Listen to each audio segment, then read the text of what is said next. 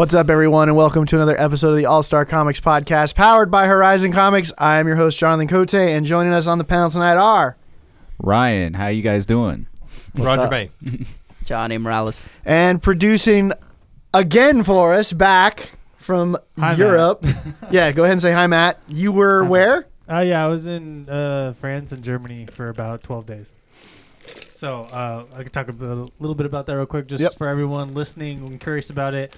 So my brother, who's 5 years younger than me, is in the Air Force. He's stationed in Ramstein, Germany. Is where, Rammstein. Yeah. Isn't that a band? It is. It's Sweet. It's, Du hast. Landstall, Germany. Landstall. Whatever. Which is My mom's German. It's about an hour and a half outside Frankfurt, which is one of the bigger cities in Germany. And so I stayed there for a while. We went to Frankfurt for a day, and we went to some comic shops. Comic shops there are actually super tiny, like how the shop here. That's about. We went in two different ones. They were both about that size, but they all had a downstairs area, which was about this size. So it was really interesting. Weird. And So it's the same size, just double stacked. But like a lot of the U.S. ones in both shops were downstairs. So and like all the German stuff was upstairs, but they didn't have that much German stuff. Anyway. Interesting. And so then I went to France for a day. Went to Paris. I saw the Arc, Eiffel Tower, and we went to the Louvre. So that was exciting because how often do you get to see all that stuff? Did you have some warm beer? Actually, I didn't have a beer. We went to German food. Okay, I'm sorry, Dude. You Fail. messed up. Yeah, man. Well, it's like I didn't have a car. So like, I don't think that's a problem over there. Right, beer should be everywhere, right? I don't It'd be think like in alcohol vending mixes with machines, cars, like man. in Japan. Also, there's no Uber in Landstall, so that was a problem too. But All the right. name. Well, that just means you got to go back. Yeah. Well, I'm going to London again. There's no so Uber in Germany, and Uber's a German word. There's no Uber in Landstall. Oh. In Frankfurt there was, but we only went to Frankfurt for like a few hours. But How do people Yeah. get around? dude, the roads in Europe are crazy, man. Like there's no lanes. Everyone's merging into each other and like going fast. It's nuts. That's why it costs like the equivalent of $2,000 to have a European driver's license. It's crazy. But anyways, that's what I did. I checked out comic shops, went to tourist spots, and hung out with my brother, and went on. The base is actually pretty cool there. It's like the biggest base in all of Europe that we own. Nice. Pretty cool. That's awesome. Yeah. Well, in case you guys are listening for the first time, this is not a travel channel or podcast. Only 2 minutes. But no, I'm just kidding. We are a review podcast. We are going to review and spoil some books. We typically review a DC book, a Marvel book, and an indie book, and we review a graphic novel. We're also going to do some trivia later for you guys to win some stuff. And we're going to do some news right now and answer some questions in just a second. So, Johnny. Yeah. Go ahead, man. Time for some news. Yes, I've news this week. I rushed getting this together, but I think I still did a good job. Anyway, so first off, Frank Miller is going to write a Arthurian legend YA book. Oh, what? I don't, like King Arthur. That'll never Well, see what's the light YA? of day. Young adult. Oh, okay. Anyway, That's weird. yeah. King so Arthur's a graphic story. I think it's gonna be called Cursed, and it's supposed to be like about King Arthur and stuff. He's working with Thomas Wheeler, who did Puss in Boots, which is weird. Oh. All right, and he's also apparently doing a Carrie Kelly graphic novel, along with some other projects at DC. These are never going to come out. Yeah, dude. Like, come on, Frank. They may. I mean, Well, he seems like he's intent on putting it out. Well, I think I don't know what his health issues are or whatever, One but issue every 8 months. he's Well, got he's got Xerxes coming out in the near future, but that's probably going to take him a year. yeah. To do 5 Which issues. I still or don't know whatever. how I feel about that. Yep. I mean, do we really need it though? Probably not.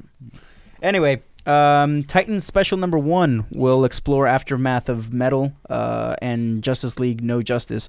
So a little while ago, it was speculated that the Titans comic was getting canceled because it wasn't in the solicitations. But now, Titans and Aquaman writer Dan Abnett is going to be returning to Titans in Titans Special #1 in June. Do we have a name for this relaunch that they're doing yet? It's not a relaunch. But a lot of issues are It's going to be #1s. Yeah, it's fine. It's a relaunch. Anyway, It's not a relaunch, guys. moving on. This is not Marvel. But like, what do you call it? Like A recount? They're canceling a lot of books and starting new ones at #1s. Well, just because they're ending books doesn't mean it's like a whole relaunch. But It's still in continuity. multiple titles Well, are it getting depends. relaunched. Well, I mean, Marvel's stuff like relaunches, quote unquote, are in continuity. The only ones that weren't were like Secret Wars and what else? That's it. No, the only, look Really? if That's it? if it's a title that's being stopped and restarted, I would consider that a relaunch. Yeah. If it's like an entire line of books, like all their books, I would say it's a reboot. If it's if it's just, hey, we're canceling these underperforming titles and we're going to replace them with other books, then it's business as usual. Right. But isn't it like almost half of their titles? But I think DC? like Yeah. No. No. Oh. no, it's just No. Justice League title. A lot of the team books. Yeah. Huh. Okay. But I mean, it's not like I don't consider a line-wide thing a reboot because you're not restarting continuity. But Okay. anyway, I mean, semantics. you call it a line-wide relaunch. Right. Still, relaunches kind of suck. Anyway, Mitch Gerrits has announced that Mr. Miracle is having a delay in June, I believe. Yes, they're skipping 1 June. month. Yeah. Is that Yeah. the last issue? No. I think that's Second like to last issue? 8. It'll be like Should 8 be to 9 or between 9 to 9. 10. Yeah. something Sorry, like number that. 10.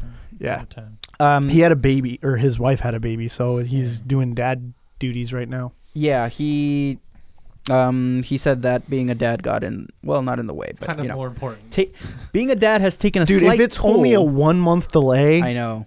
you're a stud because the art on Mr. Miracle is freaking fantastic. Oh, so you should see the tweet. I see. Anyway, yeah. So they're taking a skip month, which is fine because that book's awesome, and I would wait a long time for it.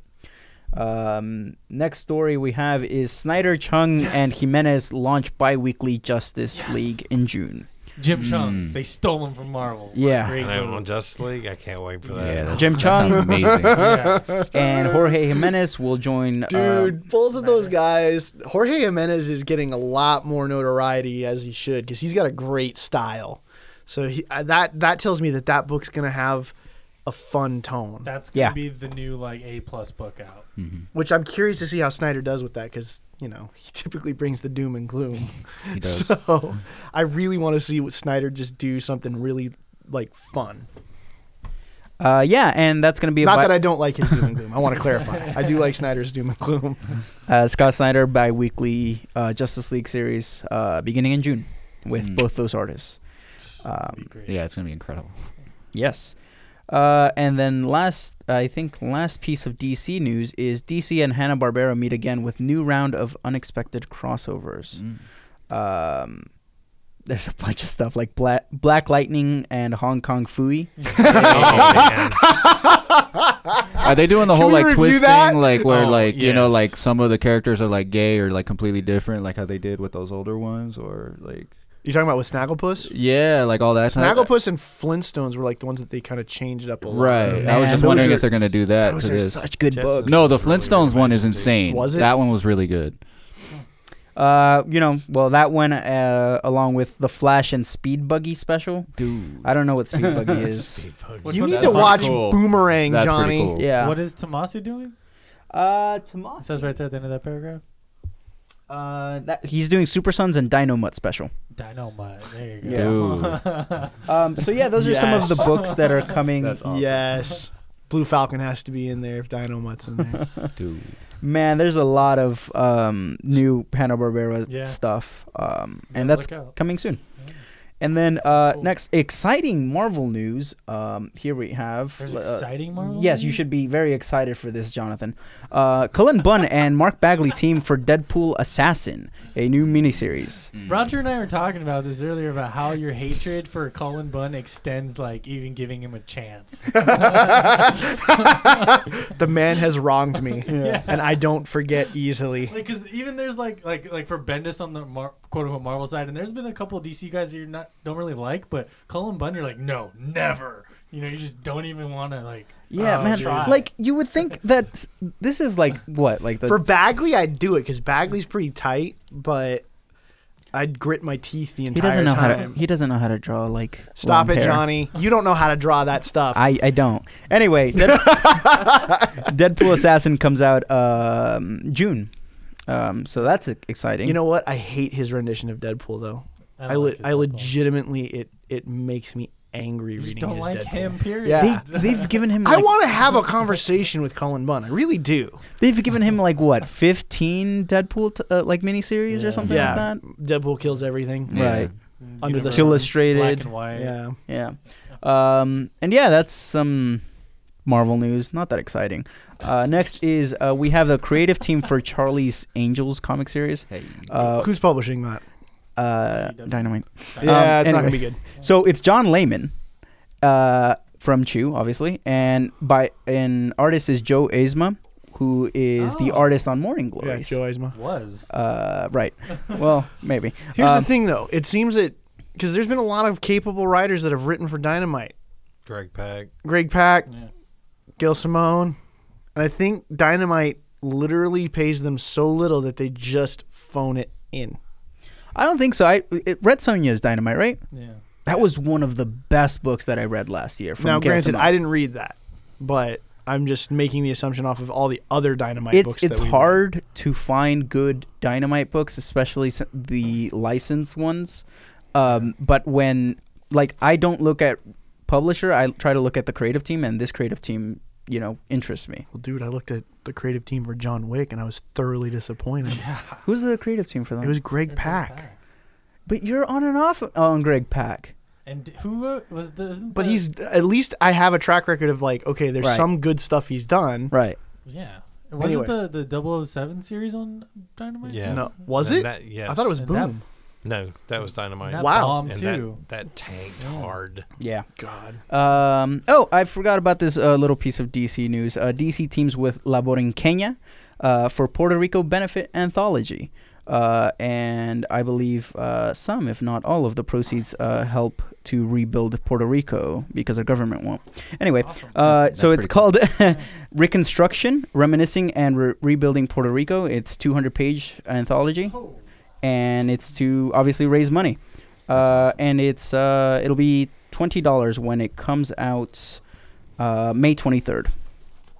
And last piece of news is a little bit sad. Meltdown Comics is in Los Angeles is closing. I've its never doors. even heard of Meltdown until you texted me this. Really, Yeah. Wow. dude, it's such a cool store. Yeah, it I've is. never. The comedy It club there is- pretty famous. Yeah, it is the.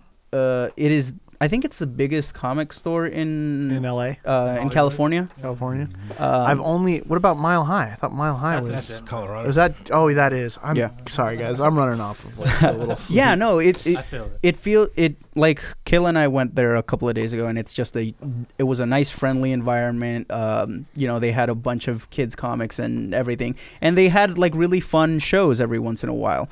I saw Jonah and Kumail, I forget his name. Yeah. Not gonna work here anymore. Comics though. Right. Anyway, yeah, they had really Stand-up. fun stand-up comedy shows, and I think they were like a very important part of the community. Because they were very nice. They let you have a discount if you bring a dog for some reason. That's they like rad. puppies. Yeah. Anyway, that's a bit of sad news. Lots of comic shops closing. Yeah. Sad. Is They there a particular reason why? they didn't specifically say that reason. Roger just gritted his teeth. Let's Sales. save that. Let's save that rabbit hole for later. Right. Sales. It's just, They that's what it didn't say specifically, but they always had like big turnouts for signings and stuff. The last signing I went was Brian K. Vaughan. Like hundreds of people Oh, went. wow. So it was like we went on a Tuesday morning and it was packed. Management's decisions. Yeah. It could have nothing to do It with. could. The shop could be doing fine, and they just, the guy's been doing it for 25 years and wanted to do something else. I don't know, because they did not give a reason, Yeah. and that's fine. I mean, there's a lot. There are a lot of things that I think are adversely impacting the comic industry right now and hurting shops, but they didn't say anything specific. They just decided to bow out gracefully. So Yeah, it says no business is easy, least of all one rooted in paper, surrounded by brick and mortar. Yet against all odds, we survived just long enough to host, share, and celebrate some of the most creative and imaginative artists in the world.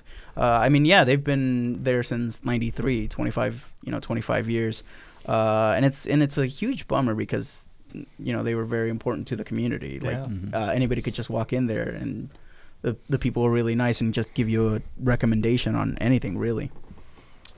Is that all the news? That is all the news. The only other news that I have for the shop is about the new pull system. Okay.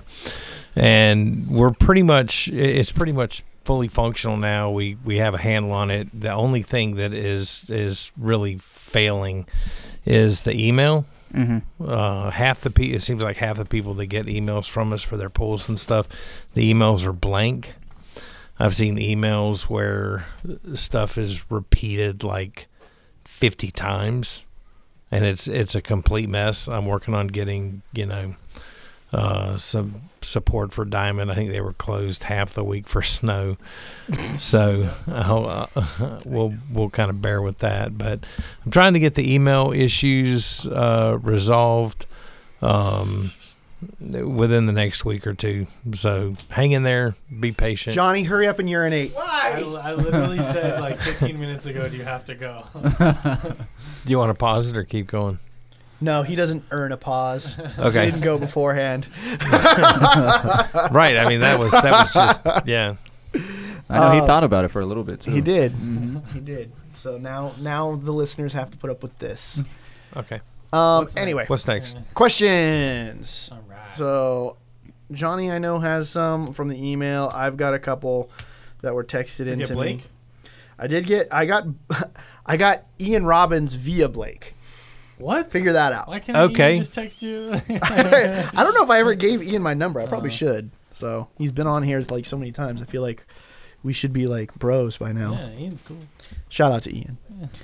Let me find. Well, I'm gonna save that one because that one's kind of. I'm upset with you now. You should be.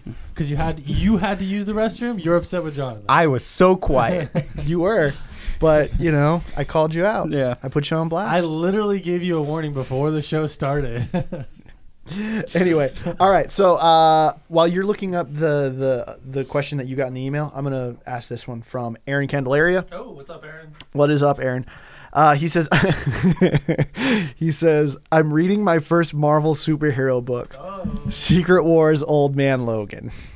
That's not a great place to start, Aaron. That's what I told him. That's Bendis' book, too. Yeah, written by Bendis, art done by Sorrentino, and he puts, I know, I can already hear the eye rolls from here. I know it's a terrible jumping on point, but I'm curious to know if you found anything good to come from Secret Wars. And also, as a new reader to the Marvel Universe, would you consider Secret Wars to be a cognitive read to delve into these characters and their universe?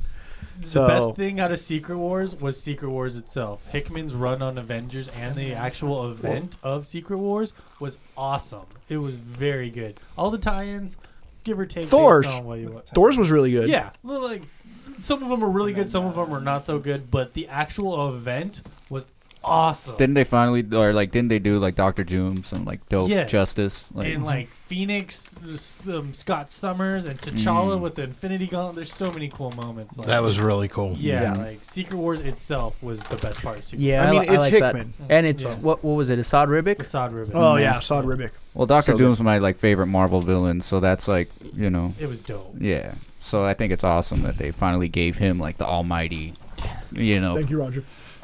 But there was a bunch of good tie-ins. Like I specifically like the Inferno one, but like I said, the best part of Secret Wars was Secret Wars itself. So I guess there's your answer, Aaron. Yeah. Jeez, everybody's bringing me snacks. I mean, I'll take them. I'm starving. And I think another to go to Secret Wars, it's the last time we really seen the Richards family. Yeah. Yes. Yeah. They're. I mean, Marvel 2-in-1. I think they're building to that. You know what was really cool miniseries? Thor's. You just said that. Oh, did you? You were in the bathroom doing your business that you should have done before the show. Sorry. The Thor's was like I think he pitched it as like a cop. Yeah. Show. Yeah, it's basically like if Ultimate Thor was a cop. yeah. That was really good. So Sorry. I guess that I hope that answers your question, Aaron. If not, you know who to talk to. Yeah, shoot me a message. Yeah. No. or- No, I'm just kidding. Where's Blake? All right. All right. Probably So at home. from Ian Robbins via Blake. Stuff is beeping. All right. So this is kind of fun. Superman has had a lot of horrible powers over the years. If you had to bring one back, which would it be? Which would it be of the following? So let me preface this real quick. So back in the day, there was no real continuity in the Superman books when the original creative team was writing him and doing the art. It was Jerry Siegel and Joe Shuster. They were just kind of having a good old time, like whatever power Superman needed to get out of whatever situation, it would just manifest and be there. Like sneezing solar systems away and stuff like that. all kinds of goofy stuff. So it was 1938. Yeah, there's the first time anybody's really doing this, you know. So it was all bets were off. What's So- wrong, Johnny? You all right? I have breaking news. What? Well, it's 5 hours old. I just missed it. Boom Studios Giant Days inspires a YA novel, so we're getting a Giant Days YA That's not breaking novel. news, Johnny. Okay. You could have It's not- saved that. It was announced at WonderCon. Okay. So I'm so Save it for your excited. podcast. I am so what are the excited. powers? So anyway, of the following, Okay. he's asking which would you want to bring back, and I have one that he didn't actually put on this list. I'm Of course a he little didn't. disappointed. Telekinesis, telepathy, self-duplication, hypnosis, ventriloquism, shape-shifting, or my personal favorite, Ian's, firing super midgets from his hands. What? Ian, you also forgot the forgetting kiss. Right. When Lois Lane found out, he just kissed her, and she suddenly forgot who he was. That's such a creepy power. Anyway, That is. I've used it on you a couple times. all right. You just don't remember. You just Yeah. don't remember, Johnny. Is Grant Morrison the one that said? He just like floated right over that. I'm fine with it. Is Grant Morrison the one that said that he doesn't need to poop? I don't know. This I've was never really heard that. said? Yeah, I think Grant Morrison said That that. sounds like a Grant. That sounds like a quote. Grant thing. Yeah. So he doesn't have like. All right, I'm A gonna go butt. with the ventriloquism. Anyway, yeah, that one sounds cool. Super ventriloquism. I remember all these are super whatever. Right. Because who doesn't need a good Superman talking puppet? You know, like saves the day every time. That's my answer. I don't know. I kind of like super midgets from Yeah, their that's hands. that's probably took the cake That's for the me. most bizarre. Remember, it was just they were having a blast. They had no real rules to follow because it was essentially back then it was creator-owned stuff. They were just telling their stories. So So Superman had a bunch of Cell Juniors. He was just popping off pretty much. That's pretty cool. Out of his fingers though, wouldn't that hurt? no, he's Superman. Yeah. All right, that makes It's a sense. feel pain, bro. So Well, he can. It just takes a lot. I got a question from Frank Candelero. You're not even going to answer that question, Johnny. I agreed with Matt, ventriloquism, Wow. but I do like the fact Super. that he doesn't have a butt. No, he has a butt. Well, no, He can't. I don't. I just don't want to say the word, Matt. He doesn't. Butthole? Right. Jeez. He doesn't. Well, have what that. if what if That's he what has Grant one? He Morrison just said. doesn't. It's not active. I don't like. What's Now the- we're going well, down a rabbit hole that we don't need to go down. I think the. Well, okay. All right, Let's next. not talk I about hope that. that's Yeah, well, sufficient. I hope that's sufficient, Ian. you should have known you were getting into trouble with that one. Go ahead, Johnny. What's the new question there? What's the reason for? Never mind. All right, Johnny. So Hard question. Frank Candelero says, "Have you guys had any insight on the new Diamond app? Looks like they're trying to replace what Comixology was doing." And he's referring to the Pullbox Pullbox. app that we. Is it up yet? No. They said that they're gonna have a like not an announcement, a demo at C2E2. When is that? That's in Japan this year, isn't it? No. The no. Chicago Expo is in Japan, Matt. No, I was thinking of something else. Sorry. It's been a long day for me, GDC. Yeah, Diamond's been No. pretty tight-lipped on it. They aren't going to reveal anything until C2E2, and yeah, we'll wait and see. Like hopefully it's good. yeah, hopefully it's better than Well, what Comixology. Yeah, was. Comixology set the bar on the ground it's not going to be hard to step over it in order to like actually do better. Man, Comixology was like the best thing I've ever used because it Yeah. worked all the time. Yeah, because who didn't want like to have randomly 50 variants pulled from titles that you weren't reading in your pull Or all of a sudden? subscribe to a series that you never pulled anything from. Yeah.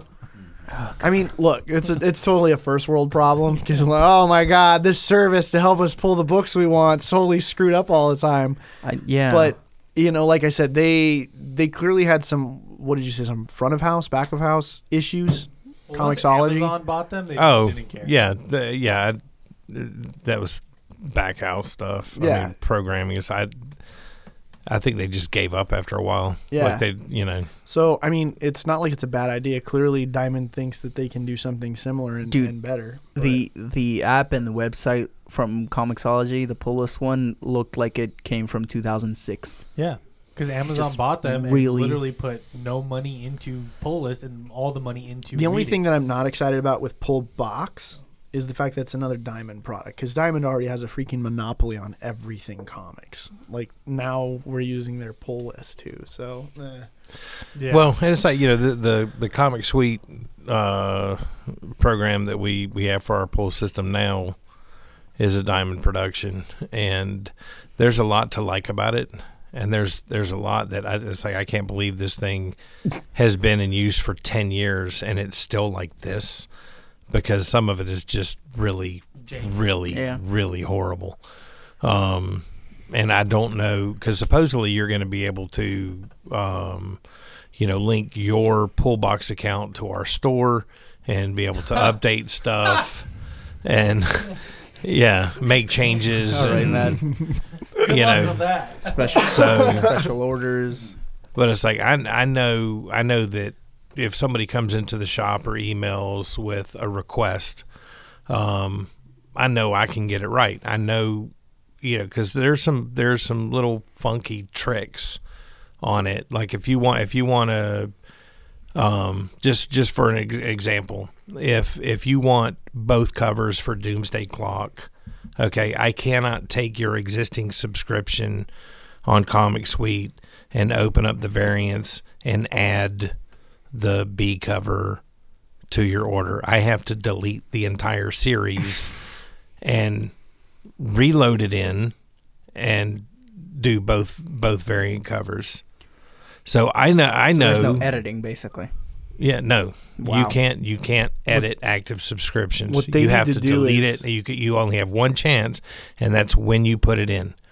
So if we ever have to make changes to people's pulls, if somebody comes in and says, "Hey, you know what? I want the Archer variant to Thor 705," we have to delete the Thor series, add it back in, and put the variant.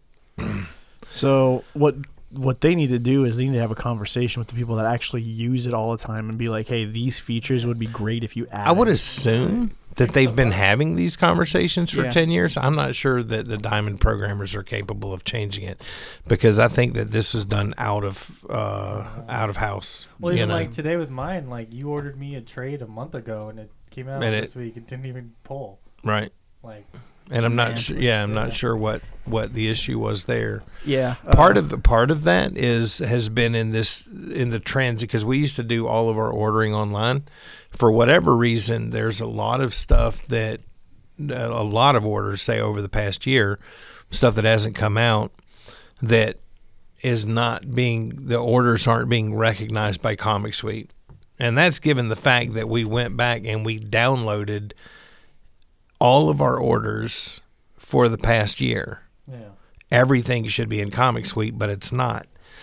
So we have this kind of transition period where, probably for 2 months or so, or longer, I think it'll lessen as time goes by, but where we kind of it's like we're being weaned off of all the stuff we ever ordered online to the stuff. Like the only guarantee is if it's ordered through Comic Suite, then it'll show up.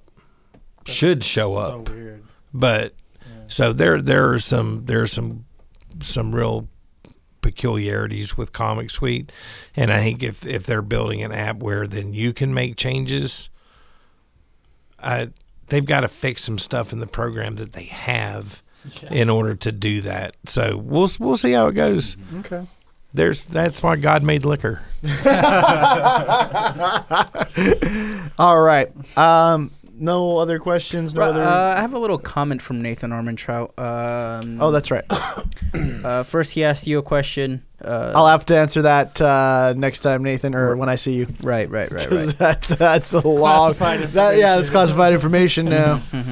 And the second is a follow-up to the Tom King novel he mentioned last week when he was on the podcast, A Once Crowded Sky. He finished it this week and would like to recommend it to the listeners in the strongest terms possible. King is an incredible gifted writer, and his style goes well beyond run-of-the-mill prose. Not only is it a great superhero story, it also operates on a deeper meta level similar to Watchmen. It touches on how and why comic stories are created, the importance of heroes, and both the inevitability and the futility of violence as a solution to problems. Really, really good stuff. God, that was a long word. Anyway, thanks, Thank you, Nathan. That sounds like a fun read. All right. So that's going to bring us to the review section. This week, I am pitching Harley Quinn number 40. Ooh, have fun. By, what is it, Frank Tieri? Yes. And an artist with the last name of Timms. I had this earlier, but then it all went away. I can't remember who it is. Anyway, yeah, Tieri and Timms is the creative team, and I believe the colorist or inker is Sinclair. Stop it! I hate you so much. I wince every time I turn a page in a DC book to that Bendis is coming ad, and I just, I really. This is not Cullen Bunn writing Superman. Stop right now. Everything I have to say is not for an all ages podcast. Yeah. It's about how I feel right now. I want it to be good. I really do, but time will tell. Time will tell. I have faith. So this is new creative team on Harley Quinn. The thing that I hate when a creative team does and I'm not a big fan of like the Harley Quinn stuff of the last few years. It's just not for me. But Amanda Conner and Jimmy Palmiotti had a certain rhythm, certain cadence. Felt like they knew Harley. And yeah, they kind of took Harley to a new place, which I totally understand why people are all, we're all up on that book. So it always sucks when another creative team comes in and they're either tasked with, hey, you need to keep that going. You need to do the same thing, or they try on their own to do the same thing, because it always feels like a ripoff, right? Kind of like when you have a real Oreo cookie and then you get that dollar store version, and it's just cardboard with like toothpaste. Right. It's not an Oreo. Right. Harley, with Connor and Palmiotti. This is dollar store Oreo. Yeah, this is essentially the dollar store Oreo. Well, that's a little mean. But It's the great value.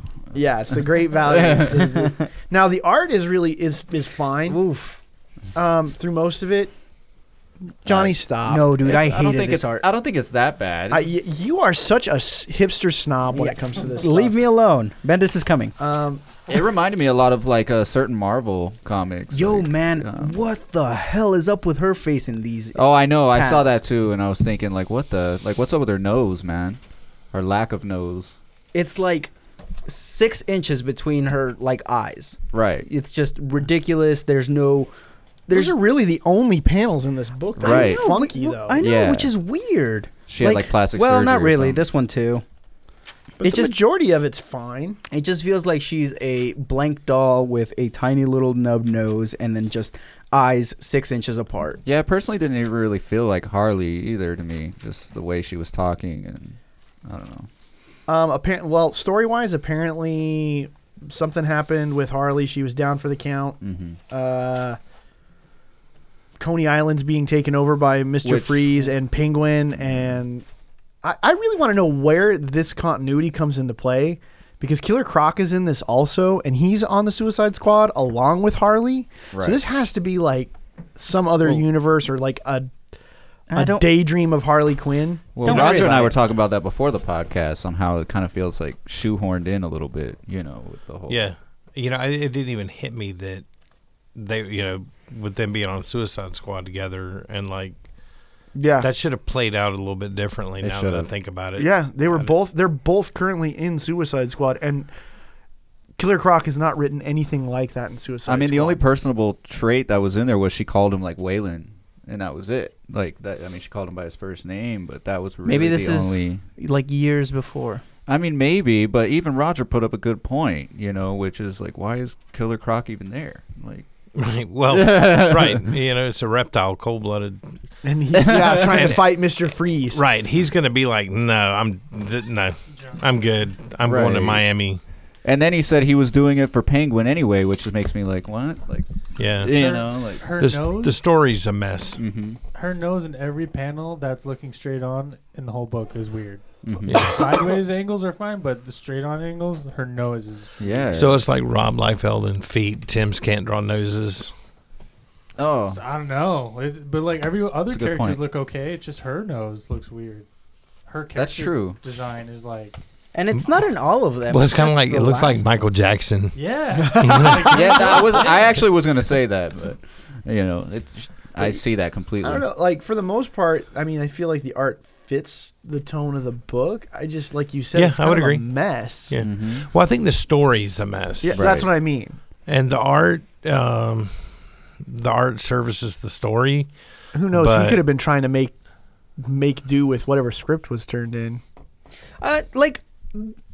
To me, the story was fine. It just felt like this isn't the story that Frank Tieri wants to write. This isn't the book that he wants to write. So every time that Harley talked or any of the really returning characters from Amanda Conner and Jimmy Palmiotti's run, it didn't feel like those characters. Yeah. It felt like someone trying to write Harley who probably has not read many Harley books. Right.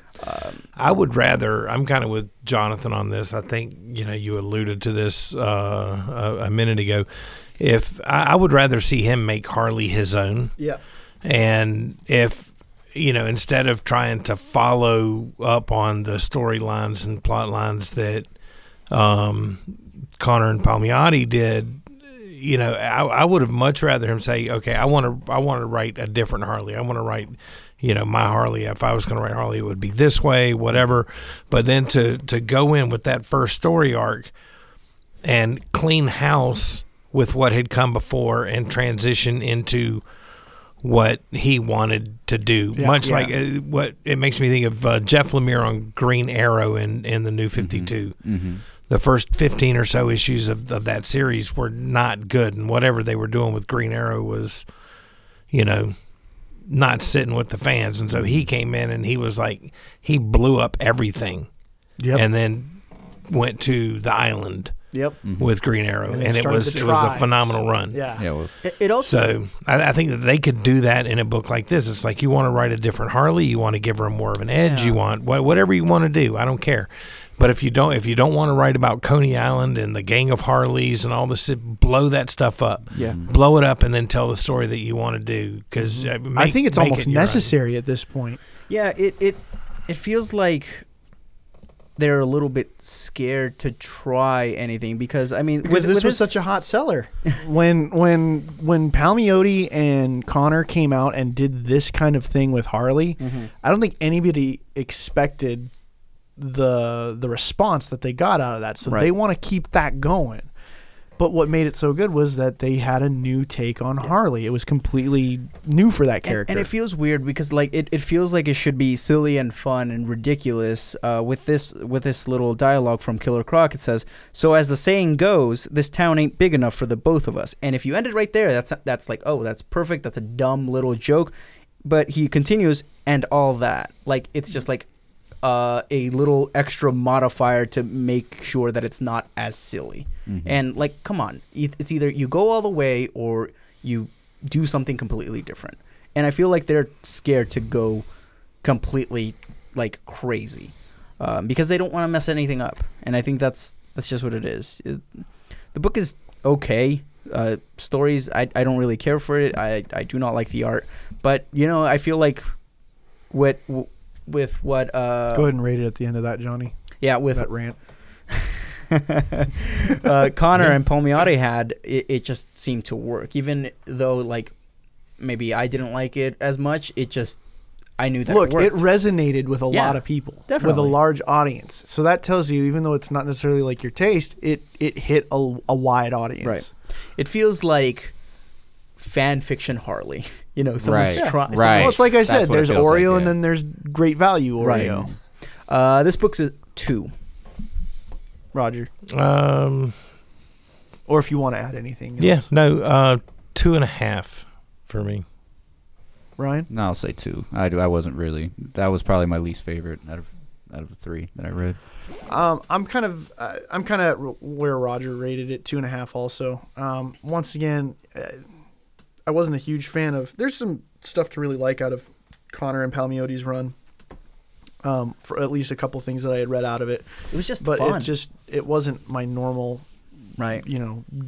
Type of thing that I read. So, but this is just kind of like meh. They like you said, they need to blow it all up and do something completely different. Go away from Coney Island, get away from Gang of Harleys, do something new. Like when you look at this cover, it just looks fun because it's Amanda Connor. Exactly. Mm-hmm. That's why. Yeah. And then you open up the page and you see those noses. Right. Yeah. Or lack of noses. Dear Lord. All right, Johnny. Right. Okay. So, sorry. This week we read Monstress number 15 by Marjorie Liu and Sana Takeda. Man, I have no idea how to pitch this book. I don't know, Game of Thrones with necromancers? No? Mm-mm. What is this book? I don't know. It's a creator-owned book. You should be all about this, Johnny. The thing is, we read issue 12, like back in last May. And What issue is this? Well, 15. here's the thing. Maiku, however you say her name. Yeah. She realizes that there's a vault of that this sorceress had created to protect the old technology, right? Whatever that is, the stuff that's still powering the world, and they want to get in there. Nobody's ever been able to get in there, but they find out that she can because of the old god that's within her, Right. and so they convince her to go into the old vault to use the what do they call the monster? It's kaiju, but Inside her? it's just a Kaijin, I think it's called? No. Go to the front. Go to the front. That'll say right there. Right here. You're talking about the thing that's inside? Yeah. Zen? But what is it? No, read what he is. A mysterious primordial monster, blah, blah, blah, shaman empire. Monstrum? You are way off, Mike. Monstrum? I think it's a monstrum is what they're Okay. Yeah, monster. That because he's been around forever, he actually, he knows the combination. I think the sorceress gave him the combination to get into the thing. Right. Yeah. And they were using Maiku to get in there to open up this vault to tap into this old tech. And then we find out that the little two-tailed kitty cat is a double agent. Oh, man. Mm-hmm. That was a big... I think you're right. I would be all about this if I was caught up. Because this is not an issue to jump in on. No, not at all. No, but it's a pivotal issue, too. It is. Which Yeah, made it... There was so much going on It was... in this book. When you see the double cat going up to like this crazy cat just sacrificing other cats with, he's I love holding that heads. art, by the way. That art at is this. awesome. That's Sana crazy. Takeda is amazing. Yeah, I don't... definitely. Yeah. Oh, my God. And then Her even art's like so they want to incredible. get now that other, I forgot her name, like Kippa, what's her name? Kippa. Yeah, they want to they're telling The Fox cat- girl? Yeah, they're telling Yeah. to get her now, and it's like, okay, and Man, this book is pretty cool. I wish I was caught up on it because everything in here seems so interesting. Well, I would just like to catch up just due to the art. The art Yeah, in man, the itself art's is so beautiful. killer. Okay, so this is such a weird thing because or at least for me, because the art is the best thing about this book in my opinion. I feel at times It's awesome. the way this is written is very bogged down or sluggish. So I have a real hard time getting into it. And if it wasn't for the art, I don't think I would have finished this issue because I am behind. There's a lot of crap, a lot of water under the bridge. So it makes it very, even with the summary. It feels like an old fantasy type of writing. Well, it is. Yeah. Essentially, that's what it is. Why does it take so long between issues? What's the deal? I'm pretty sure they took a break.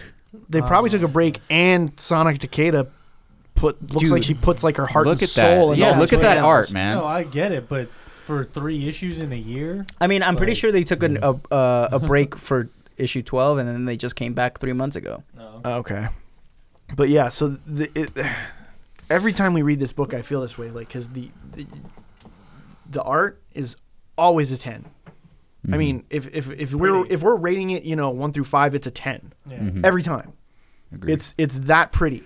Look at these headless kitties. The thing I always struggle with is getting behind the actual story because I've never seemed to come in on an issue that grabs me well enough. So I always feel like I'm working to read the bubbles instead of just looking at the pictures and being like, ooh, So that's just me. So this book has a really weird place in my thing, and I'm not knocking it because I know the people that follow this book love this book. Mm-hmm.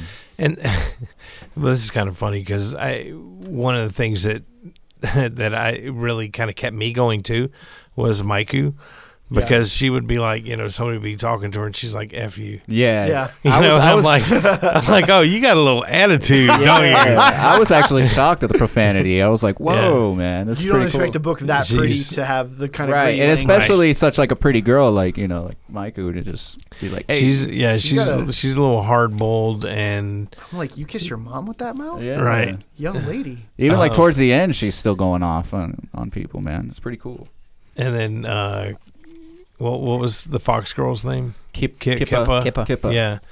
I mean, she's absolutely innocent and vulnerable, and I would say at least seemingly so. She's very childlike, right? And then you that this cat god or whatever he's going after Kippa wants now. her, and I'm like, there's enough threads in this book that really make me regret not being current on it and want to read forward. So I might bust through the first 2 graphic novels and catch up and see. Yeah. But Jonathan, I agree with you the way it's written. Right. It's heavy read. Mm-hmm. Yeah. There is a lot of dialogue from a lot of other characters, and it doesn't really flow. And there's so much. There's so much backstory to this universe. Right. It's like jumping in on a Hickman story, like on issue 25 or something. Right. Yes. Right. And it's You're like, what is going on? Yeah. But everything's so cool. So for me, it's 4 stars. Mm-hmm. Yeah, definitely for me. I am digging all those cats, and I should probably read all of it because it seems like my type of book. At least I hope it is. It's very interesting, but it's very dense. Yeah. I give it 3.5, man. I love that art. Oh, 4. Sorry. You're good. 4 hours, 5 hours of sleep. I'm sorry. Go ahead, Ryan. I gave it a 3.5 just because I don't really know too much about it. I just jumped in on the 15th issue, but that art by itself will hold that rating for me. Yeah. If I separated everything, like I said, art would be a 10 out of 5. That's how good it is. I mean, just to give you an idea, it's if you're familiar with like an anime, there's a certain anime studio that that's the closest thing to watching an anime in comic form that you can get, even with all the mangas and stuff like that come, out. This to me looks the most like, holy crap, like animation, like actual animation in the way that it's, like I said, what's her name? Takeda? Yeah, Sana Takeda. Yeah. Yes. Yeah. She puts her heart and soul into the art. You can tell. Like there's nothing that's haphazard about the art. Right. Yeah, she won a Hugo Award for Monstress. Did she really? I believe it. It's pretty. And like it's beautiful. So the color scheme is beautiful too. Does she color or does she have a colorist? I'm not entirely sure. Either way. So like I really struggle every time I have to read one of these to read it, but I don't struggle looking at it. Mm-hmm. So I'm real. It sounds weird because it's typically you want those two things to go together. But she did the coloring. Sana Takeda did. Wow. Yeah. Jeez. Yeah. That's what I'm talking about. She puts her heart and soul into this. That's probably why it takes so long too. Probably, man. Because look at the detail. Like, there's so much detail in every panel. That big gap between look at issues that. might be because she's just working on issues that entire time so that they come out on time. I mean, even the comic is just the cover to cover is just beautiful. Like, right. look at this. Yeah, even that like little sigil on the back is beautiful. I always struggle with this because it's a quality book. I have my issues with it. I'll say 4. The art. If nobody gives a crap about the dialer, we'll just buy the book to look at the art. Yeah. Mm-hmm. That's one of the few times I'll tell you. Or at least do yourself a favor and or just pick look up the trades. or Start at the beginning and pick yeah. up the trades. Maybe if I started there, I'd like this book a lot more. But being the fact that we've only done issues here and there, I always struggle getting through them. Yeah. It's an epic fantasy with necromancers. What more can with you a lot of like Eastern mythology, I Yeah. think, kind of stuff and whatnot. And like I said, the art alone is worth your support on this book because this woman just, she knocks it out of the park, man. Like nobody else really. So anyway, Roger, you want Mighty Thor. tell us about the Marvel book? Marvel book for the week is Mighty Thor, written by Jason Aaron, art by Russell Dauterman. Oh, right. Jane Foster, R.I.P. Yes. Yeah. Sacrifices herself to save the world. Yeah, well, we're 2 days in now. Yeah. Should have read it by now. Well, and this is coming out Monday, so almost a whole week. Yeah, one of the bigger books coming out this week. Man. But Jane Foster, getting down with Mangog and sacrificing herself to save the universe. Midgar? Yeah. Midgard, Asgard. This is a really, really good book. Yeah, it was. There's a lot to love about this book. I think this is probably one of Marvel's prettiest books. Right. He's so You think good. so? Okay, You here's Dauterman doesn't do it for me. It's not that it's bad. Here's the problem that I had. This is the problem that I had with it. Yeah, was the art. Really? I like Russell Dauterman. Okay, this issue, I came across a lot of panels that seemed like they were just a mess. Like I'm busy. I'm really having to look at it to figure out what the heck is going on. This right here. Where there's so much orange, there's so much yellow, there's so much, and I understand Asgard is flying into the sun. Yeah. It's hurtling into the sun. I But think it's still a little ways away. Yeah. Right. I think it's supposed I think it's supposed to be hectic. Like in a movie, you're not going to see. I understand. I get it. I understand. I mean, it's supposed to kind of represent an epic battle. Yeah. Like where there's just chaos and all hell breaking loose. I understand. He's also had better issues of art too. Yeah, I agree. I understand what he was going for, but there were pages that I really loved, and there were pages where I thought the art fell short and the coloring, where it was through this entire book, it was hard to pick Mangog out. Well, because he's the color of the sun, and Asgard's going into the sun. So I had a problem with that. The other nitpick that I had with it was these ropes of magic. These magic ropes, Right. Where did they come from? I think they were in Asgardia. Where did they come from? One panel, I mean, she's getting on her, she's getting up from her knee, okay, and the next panel, Mjolnir is like, They're right there. Up, yeah. oh, Yeah, they're right there. see again, I can't, Lost in the context of the art. yeah. The particles. There's a lot of particles stuff going on. Like, I get like Russell Dauterman has done a lot of the run with They're right there, too. The Mighty Thor stuff. the Mighty Jane. Thor Jane stuff. So he's kind of been the artist for her. Yeah, no. And he's good, but he's not an artist that I really appreciate. And that's not to say that he's bad by any stretch, because I don't want Just doesn't do it for you. It doesn't do it for me. So when I saw, and there's a couple of things in here that work, but I'm with Roger. A lot of the book for me panel layout wise, coloring choices, and then just a couple other little things here and there. Once again, not bad, just doesn't do it for me. Dude, when you start with Jason Aaron's run and he's got Assad Ribic, that's a tough act to follow. Right. That's a really tough act to follow. I don't think Assad Ribic's art would fit in this book, though. Because I feel like Assad Ribic felt like a...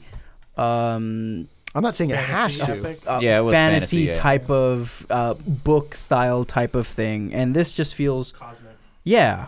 Yeah, and that's fine. I'm not saying Assad Ribic there was plenty of cosmic. There was. Yeah, there was. And Assad Ribic's too. I think Assad Ribic would kill it on the story. The Mighty Thor has more cosmic than fantasy. I mean, think of I don't know. Now that I think about it, because there's a lot of time travel with the 3 Thors. Right. There's the whole future space Thor. I'm not saying it's not. That was Johnny's point.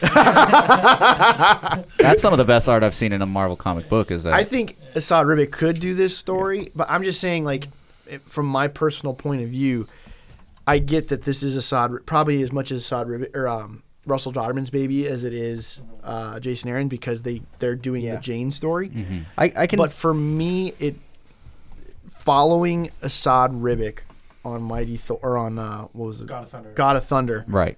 That's tough to do. No matter if you're doing this version of Thor or that version of Thor. Assad Ribic had a certain quality that just works for Thor in the way that when you look at Jason Aaron, you're like, that dude looks like a Viking. He should be like Thor.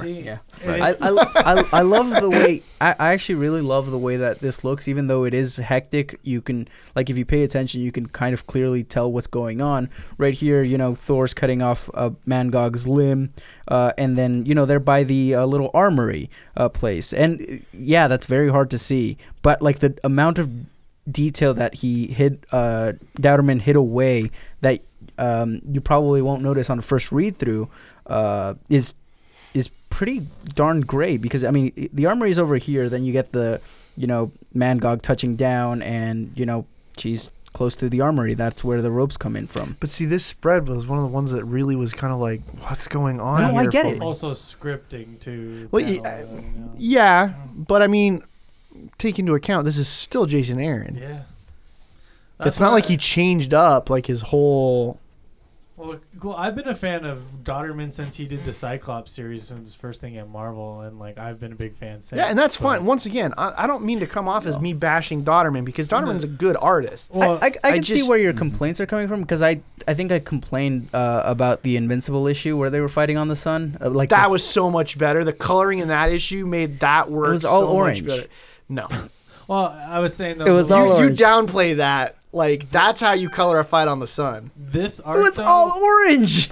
I think we're getting a lot higher standard though, because not to say because the next run of Thor we're getting Mike Del Mundo, I think, which not to say that he's bad, but his style is completely different than the hyper detail realistic type. And I'm not kind of looking forward to that. I mean, maybe that's what Jason Aaron's trying to do on each of these Thor runs. He's trying to punctuate it with a certain very specific artist. That's a good point. I absolutely love this issue. I don't. Okay. Well, we've talked a lot about how it looks and not a lot about the content in terms of the story. Because it was pretty impactful. I will say the story itself, very good. Yeah.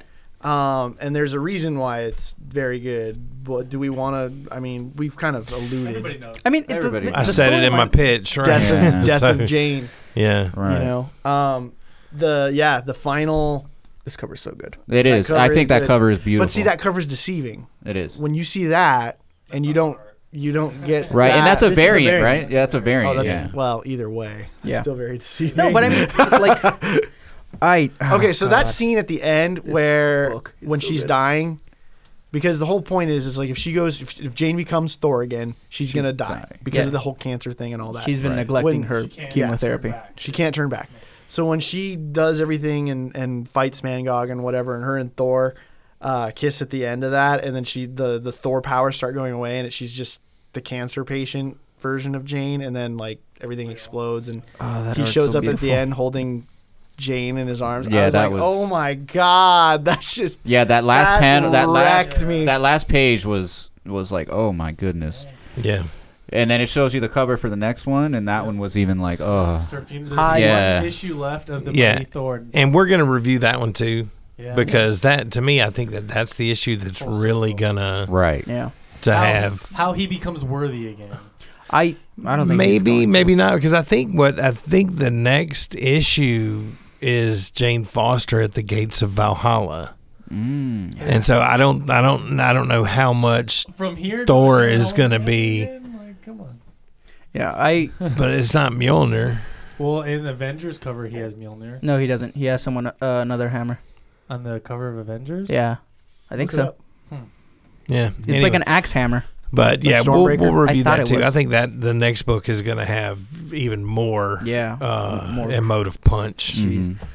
I wish we didn't have to get rid of Jane Thor because she's. Johnny, it's Marvel. Yeah, I know. Give it 6 months, if that.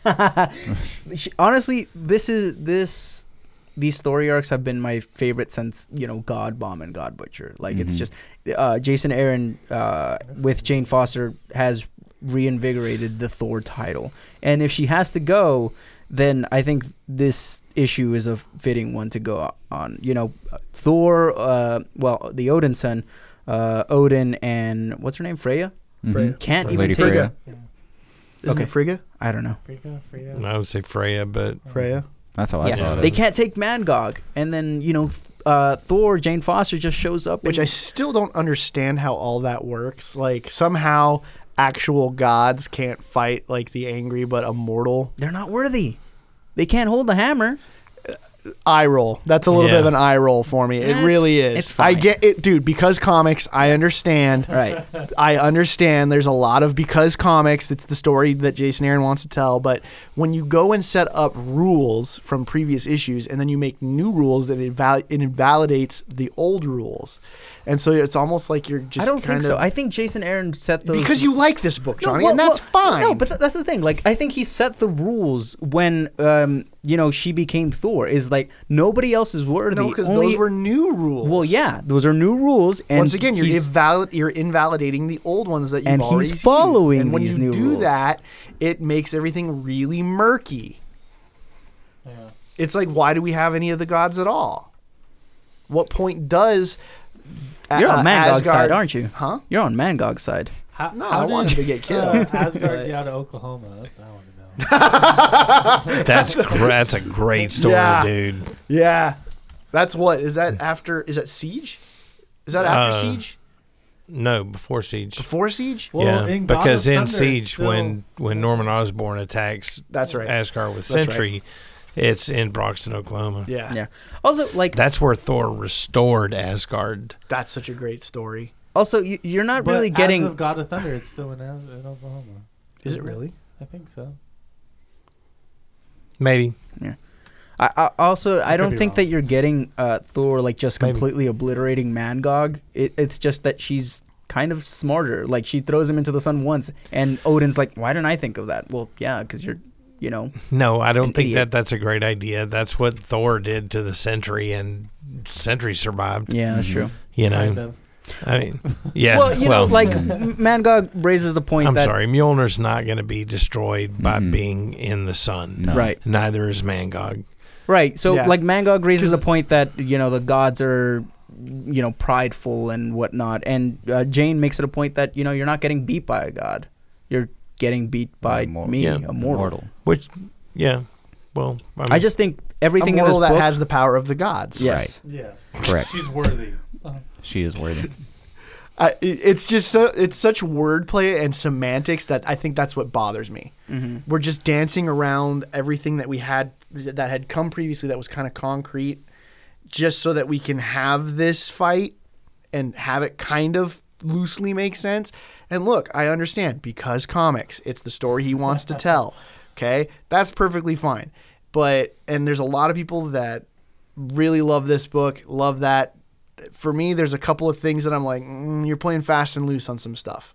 That's just me personally. well, I think he decided early on what the moral of his story was Yeah. going to be. And he was working. And I think he towards that. executed it well. It's like if you want to tell that moral of that story, he executed it really, really well. because he had some great storytelling with her. Yeah, absolutely. I love it. I think he really elevated the status of Taking a sip from your mason jar. This. Yep. So, anyway, personally, I can't wait for Odin's son to be worthy again. Yeah. Because yeah, I'm looking forward to that. Not that Jane's not good, but Thor should be Thor. Mm-hmm. I'm gonna miss her. Anyway, everything works for me perfectly in this book. You know, I'm reading it. Mm-hmm. Probably not all the way caught up. No, definitely not. But I love it. It's a 5 for me. Awesome. 4.5. Ryan? Couple 4.5 for me. This is my first jump really into Jane Foster, and I really the last one. and I really felt the impact still. You know, I thought it was just. But you've like known she's been right. Kind of got the. I mean, I know her backstory, but I haven't really read any of this run by Jason Aaron. You know what I mean? But besides. I don't think Jason. I read God of Thunder and like the God Butcher and stuff like that. I don't think Jason Aaron's ever going to stop writing Thor at this point. I think he has a master plan, man. Yeah, I think his beard gets longer with every story arc. I'm waiting for him to actually like just start like. He's doing full on like trying to go to Valhalla. He's doing to Thor what like Geoff Johns did to Green Lantern, basically. We're gonna get into that next. I'm with Roger. I'm going to say 4.5. Very, very good, very impactful, especially the last few pages. The last few pages are just heart-wrenching. Yeah, seeing her without the god powers and seeing her just... Yeah, seeing how it all fades away and all that. Like, there's a lot to love in this book, despite, my few reservations about certain elements of the story and whatnot. Your Marvel bias. Well, I think as good as this book was, I will bet money that the next issue one's going to be good. Is going to be an all-time classic. Yep, it'll be one of those like forever kind of known issues. So stay tuned. I think I want to keep that cover. It's a really nice cover. It's beautiful. Yeah, and well, whoever wins the trivia for this week will get the Stanley Lau Art Germ variant cover. Excellent. So gorgeous. All right, is there anything you guys read this week that you would wish you would have been able to review? I haven't even picked up my poll this week, sadly. It's the first time in like 5 years I didn't pick up my poll on a Wednesday. I read Avengers. I can't say I am totally happy with reading Thor. The only other book that I managed to get out of the way this week was Avengers. It's great. Okay. Yeah. It's it's great. Surprising too, since it's a weekly book. Like, yeah. That's crazy. It reminds me. Was it better than the last one we did? Yeah. Sweet. I think there's a lot going on, and because I thought the last one was good. This one I really, really enjoyed a lot, and I realized today that when I read that, it reminds me of when I was a kid reading Avengers. It was just good action. Yeah, it was action packed and fun, and a lot going on, a lot of suspense, a lot. It's like what's going to happen next. Can't wait to read it. It's really good. It's really, really good. Sweet. Anybody else read anything? Yes. Here we go. Are you going to do your thing, Johnny? Yes, I am. One book. Come on. One book, Johnny. All right. So I read Iceman Volume 1, Thawing Out. That's not it's a book, Matt. It's one book. Leave me alone. Did you read it this week? Yes, I did. Nice. It's by what's that? This Wednesday? Or since Wednesday? Thursday. Yesterday? Yes. I'll allow it. Did you start reading it yesterday? Wednesday. All right. I'm gonna put tighter parameters on this. Got to lock this down. So yeah, it's by it's by Cinna Grace and Alessandro Vitti, and it's the story of Iceman and how he's in the world. Johnny, just cut to the chase, man. You don't have to pitch it. Hey, man, let me do my thing. Because this is a graphic novel, right? Yeah.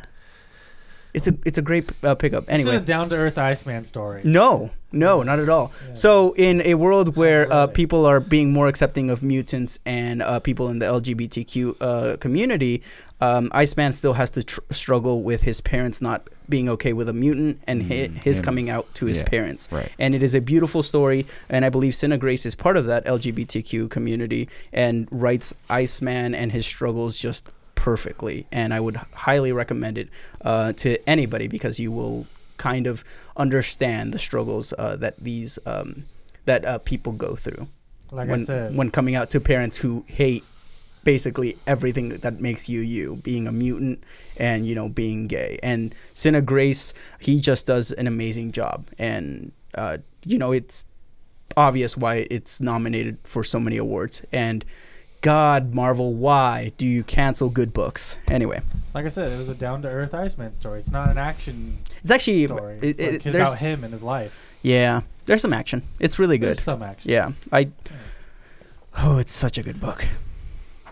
Next up. You're precious, Johnny. All right, you. so that was facetious. We have our highlights for the upcoming show. So for Marvel, we are going to be reading Daredevil number 600. Nice. Next week is going to be really ambitious, given the week that's come out. We'll do our best. Yeah. Can we just do both These are books? huge books. Yeah, and that is Ron Garney, who's been on Since number one. Since number one of Jeez, 30? for 600 issues? I think they're around 30 something right now. the real number. Who's the writer? Oh my God, Charles Soule. Charles, jeez, I could not think of that dude's name. Anyway, Charles Soule is going to be continuing the series, but it's Ron Garney, the artist that he started that series with. It's his final issue. There's only a couple more issues until May. Which Is that an Uncrustable? Hell yeah, dude. Did you bring enough for everyone? I did not. Can't eat snacks unless you share. Shame Do you on want you. these? You already gave me chips. The only reason I'm not eating is because they're loud and Matt would kill me. Man, like I've had Larry came in and said he didn't like it when you go away from the mic. So I'm just saying. Oh, man, I always feel so disappointed when I disappoint Larry. I tell you this all the time. I know, But Larry said it. but Larry actually said it. Now I feel bad. Anyway, next week from DC, we have this is where things get a little, wonky.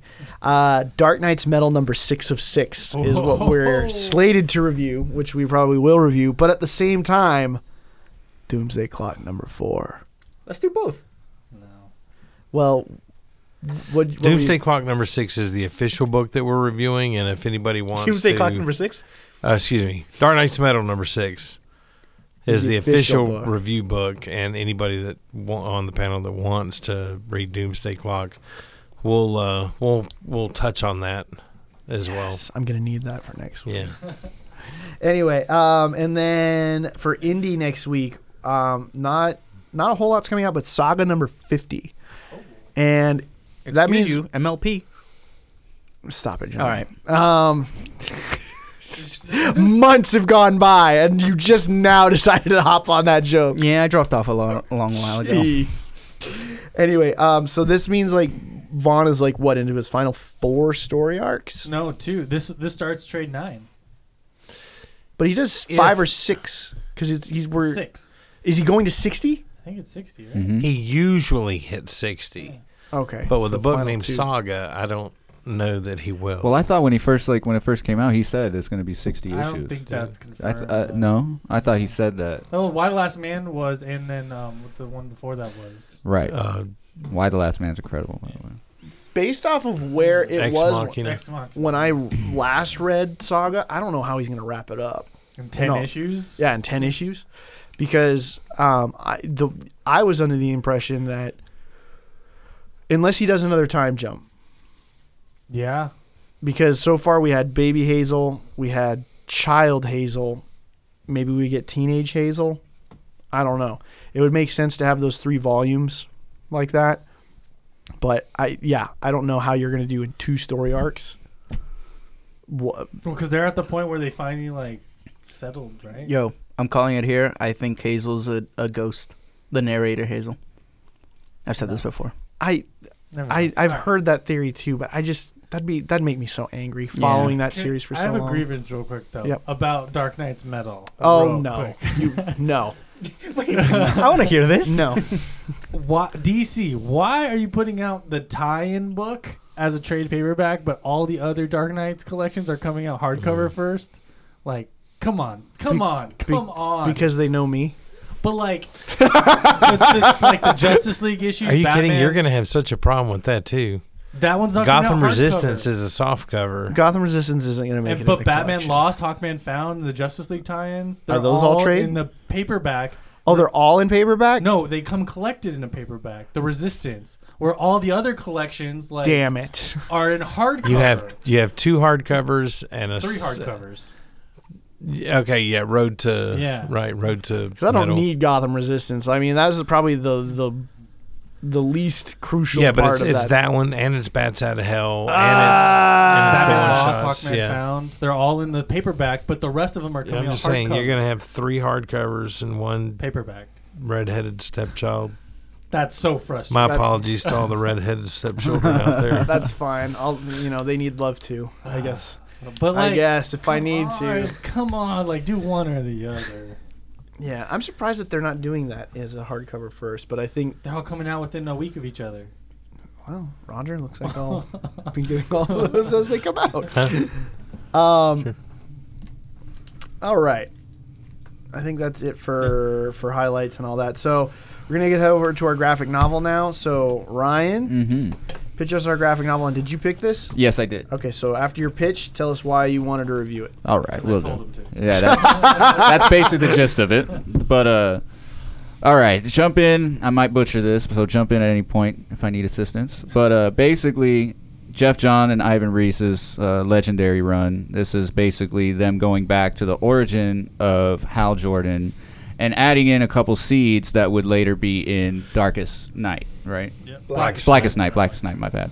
And basically, we get what happened with Abin Sur, his death, and then we find out that his death was due to it was, I don't even know what to call Atrocitus, but basically a monster, right? Atrocitus? Atrocitus, whatever he it's is. Atrocitus. The Red Lantern. The Red Lantern. Before he's a Red Lantern. Before, right. And he's the one that kills Abin Sur, and then you kind of see the beginnings of Sinestro, which is the legendary friendship in this run between Sinestro and Hal Jordan. And you see them kind of team together for the first time to find out what happened to Abin Sur, and then basically go about dealing with Atrocitus. Okay. It's basically a modern or more updated retelling of Hal Jordan's origin. Right, that's what I'm saying. Yeah, but it he kinda also brought it With into Blackest the- Nights. yeah, Blackest Night seeds, because Geoff Johns clearly had a plan when he was doing this. right. And shout out, because I think it says Roseman, California in here. It's got Yeah, Edwards Air Force Roseman. Base. Ezra's Air Force. Yeah, Yeah. he works at Edwards. Right. So There's actually an older issue of the New 52 run when Black Hand comes back, where they say he touches down in Palmdale oh yeah, I do remember That that. was pre-New 52. and Yeah. starts killing everything. And I was like, seems about right. Yeah. Right. But Seems about right. in my opinion, Geoff Johns and Ivan Reis, right? That's how you say his name. That's what we're going with. Yeah, I don't know if it's Ivan, but basically, in my You're stuck on Ivan. Ivan, I don't know. Not But- Rice. Maybe Reis, right? Rice. I don't know. I always thought it was Reyes, but Yeah. I'm white, Doesn't so matter. Right. We'll just go with That Ivan guy, Reis. yep. We'll go with Ivan Reis. No, it's just funny that you have trouble with the first one instead of the last one, where Hey, man. everybody has that. well, because I have heard Yvonne also, Mm-hmm. but I mean, We don't know him. we don't know. Him, yeah. Which his art, by the way, is absolutely beautiful. I love his art. I feel like Geoff Johns and Ivan Reis kind of redefined Green Lantern in this way that is kind of unparalleled.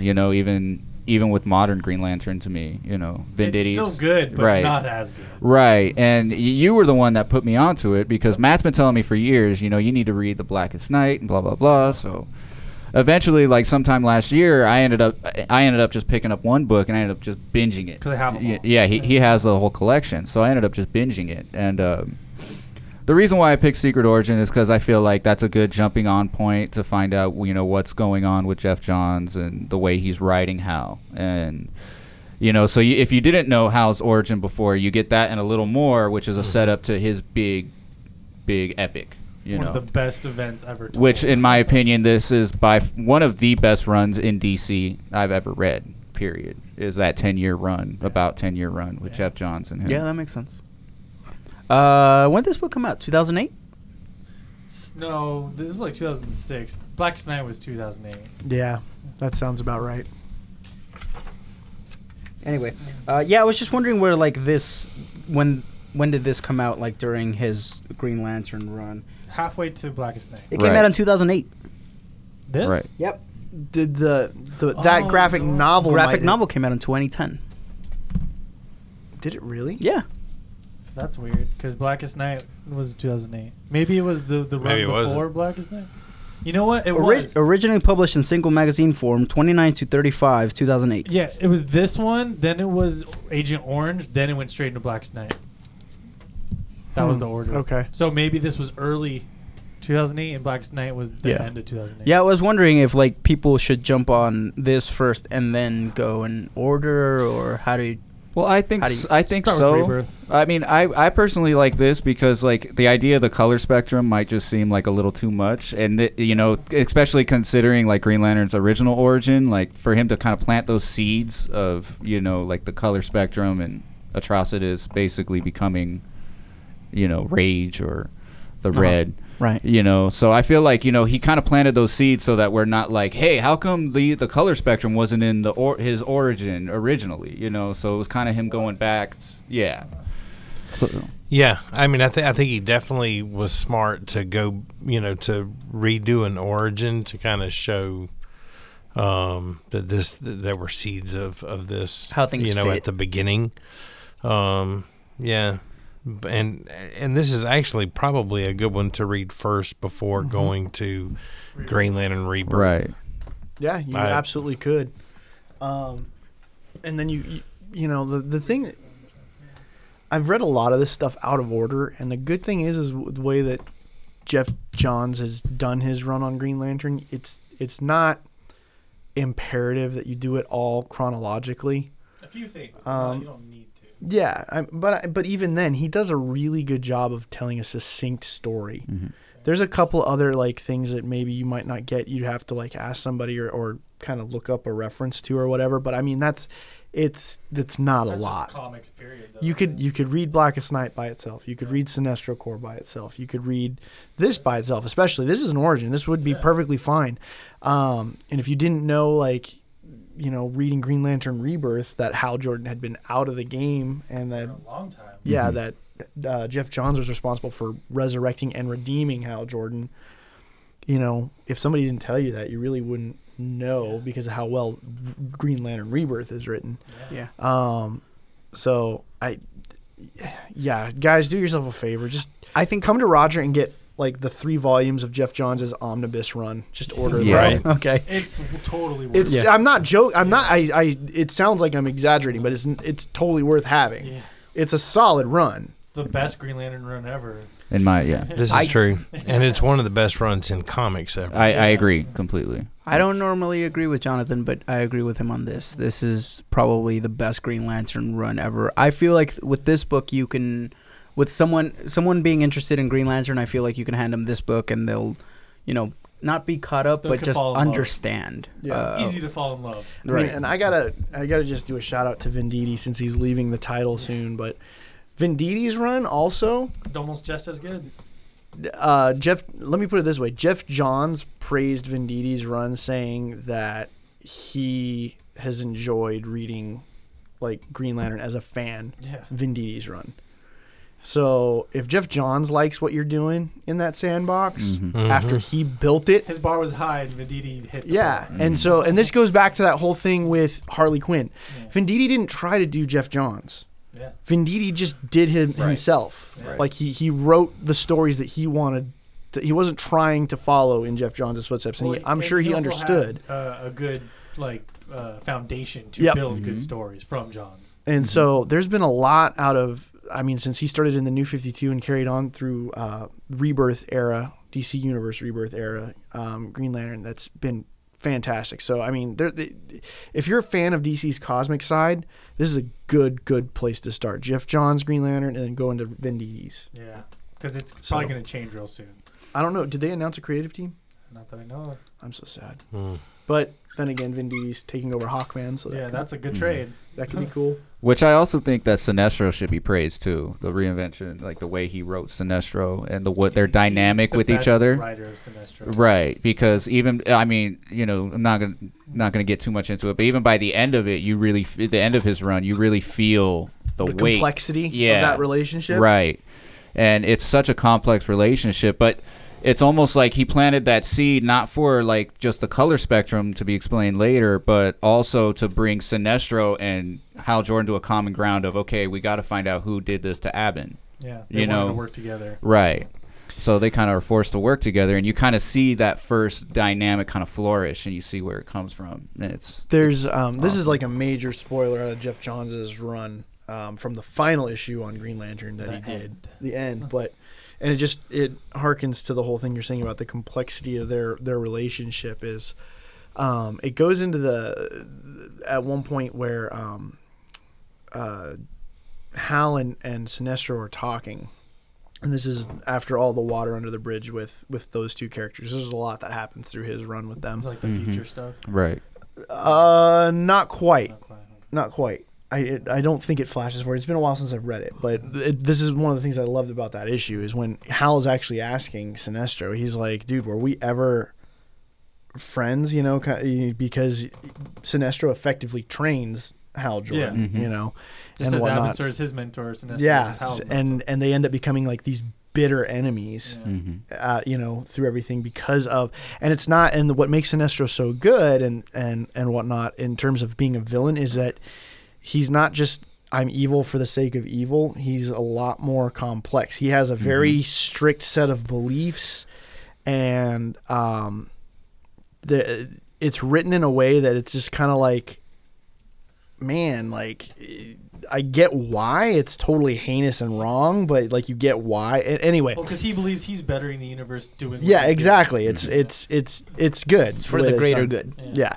And so, there's a line in the final issue of Geoff Johns' Green Lantern run where he's talking to Sinestro, and he's like, "Were we ever even really friends?" And Sinestro's, and this is what I love about how Geoff Johns wrote him. He says, "Well, that's the greatest tragedy of this whole thing, Jordan, is that we never stopped being friends."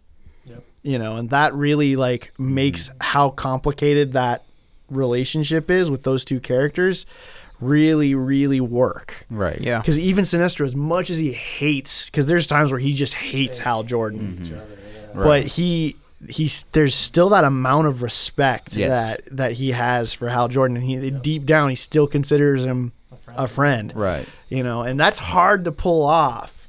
He did with a villain and a hero. Yeah, but you could kind of see the complexities in Secret Origin as well. Yeah, he's building that. Yeah, because you see Sinestro at first being like, "You're, Jordan, you're pathetic. You're terrible with this." But then also you're seeing him like also train him and start to admire Jordan in a way. Because. But because then Hal like stands up to the Guardians, right? And is like, who are you? Yeah, I love that. I love that part where he says, you're gonna have to, in more or less ways, they say like you're gonna have to respect your elders and basically just serve us. And he said that's not gonna fly with me. Hal just immediately says that like we're gonna have an issue then. That's not gonna fly with me. And it kind of just I don't know. Geoff Johns has this way of just. I really feel like he loves these characters so much. I read interviews of other writers, like spectating on Geoff Johns making this whole run, and they said that he would hardly sleep. He was always writing, and every time he'd call them with a new idea, stoked about it. Like, you just kind of feel like this is a super fan that's also an amazing writer, just doing what he loves with the character he loves. No, I don't think anyone has written Hal better than he has. I don't think anybody can. To be honest with you, like I would have never thought I would have a Green Lantern story as great as what that run. Yeah. Period. Yeah. Rate it. Yeah. Oh, rate it for me. I'm gonna just give it just in context, just by itself. Secret Origin. I'll give it a 9 out of 10. We only go to 5, but you can say a 9. Okay. We'll go 4.5 out of 10, or out of 10, 5. But if I were going to go to his whole run, it's undeniable that'd be 10 out of 5 for sure. Yeah. 10 out of 5, no doubt. All right. Yeah, this was 5 out of 5 for me. I loved it. I loved all of the staging and play setting that he did for Blackest Night and everything else that came after it. I mean, it was really cool. Yeah. Even though I don't like some of the stuff that he did with the Green Lanterns, I don't like the emotional spectrum. I can't. Matt, be quiet. Let me talk. I roll emoji times 5. I can't deny that Geoff Johns did one of the best, Green Lantern runs. And reading this book, I can't find anything wrong with it. It's fun and interesting and amazing, and I'm completely engaged. And it just seems like he's having fun writing it, Exactly. and that's what I want to see in books. Right. I love this book. It's a 5. Yep, 5 for me. Easy. Geoff Johns is on the title. Especially It's like gonna be 5. It's not only that it's Geoff Johns, it's Geoff Johns' Green Lantern. Like we've all said a million times, like it doesn't get any better than Geoff Johns on Right. Green Lantern. All right, let's play some trivia. Maybe Bendis on Superman would be better. Yeah, I'm gonna shank you. I'm gonna shank Colin you. Bunn on So. Superman, Oh my god. Never again will I talk that much crap about a writer on air, because that is just the universe or God, like God's sense of Well, humor. that's this thing though. You talk Like- crap about Bendis, but you like Bendis stuff. I do Unlike like some Colin Bendis Bunn. stuff. I want good Bendis. I Yeah. don't want crappy, arrogant ego Bendis who's going to put his whole freaking name, including his middle name, on the, like, Brian Michael Bendis writes Superman in small Well, letters. like Like, I was saying, though, CB though, check it at the door, you man. Won't even give him a shot. no. You know what? I did realize after we were talking about that there was a couple issues that he wrote of Trinity that were actually good, but I think it's because he had to stick to like the continuity that was going on. He was on. Manifold stuff. Yeah, he had a very short leash in that duration. I'm sorry I did this. You should be. Yeah. Anyways, Yeah. Okay, so covering last week first, I wanted to know what Veronica's full name was. Veronica Cecilia Lodge, Yes. which got a lot of responses. Right. So thank you guys. Winners from last week. This is RNG, so It's random. what? Random. Jesus. Oh, gotcha. Random number generated. Yeah. Yeah. Okay, for the comics last week, David Modell. Congratulations. Congrats, David. Good books coming your way. And for the hardcover, Bryce Smith. Congratulations Bryce. again. 2 weeks in a row. Johnny's worried that he's going to get hate mail. Yeah, I literally generate a number and it was like 2. I was like, Yeah, oh, that was Bryce. Hey, you know. Hey, it no harm, happens. no foul. Right. So, He can pray to RN Jesus. so congratulations, guys.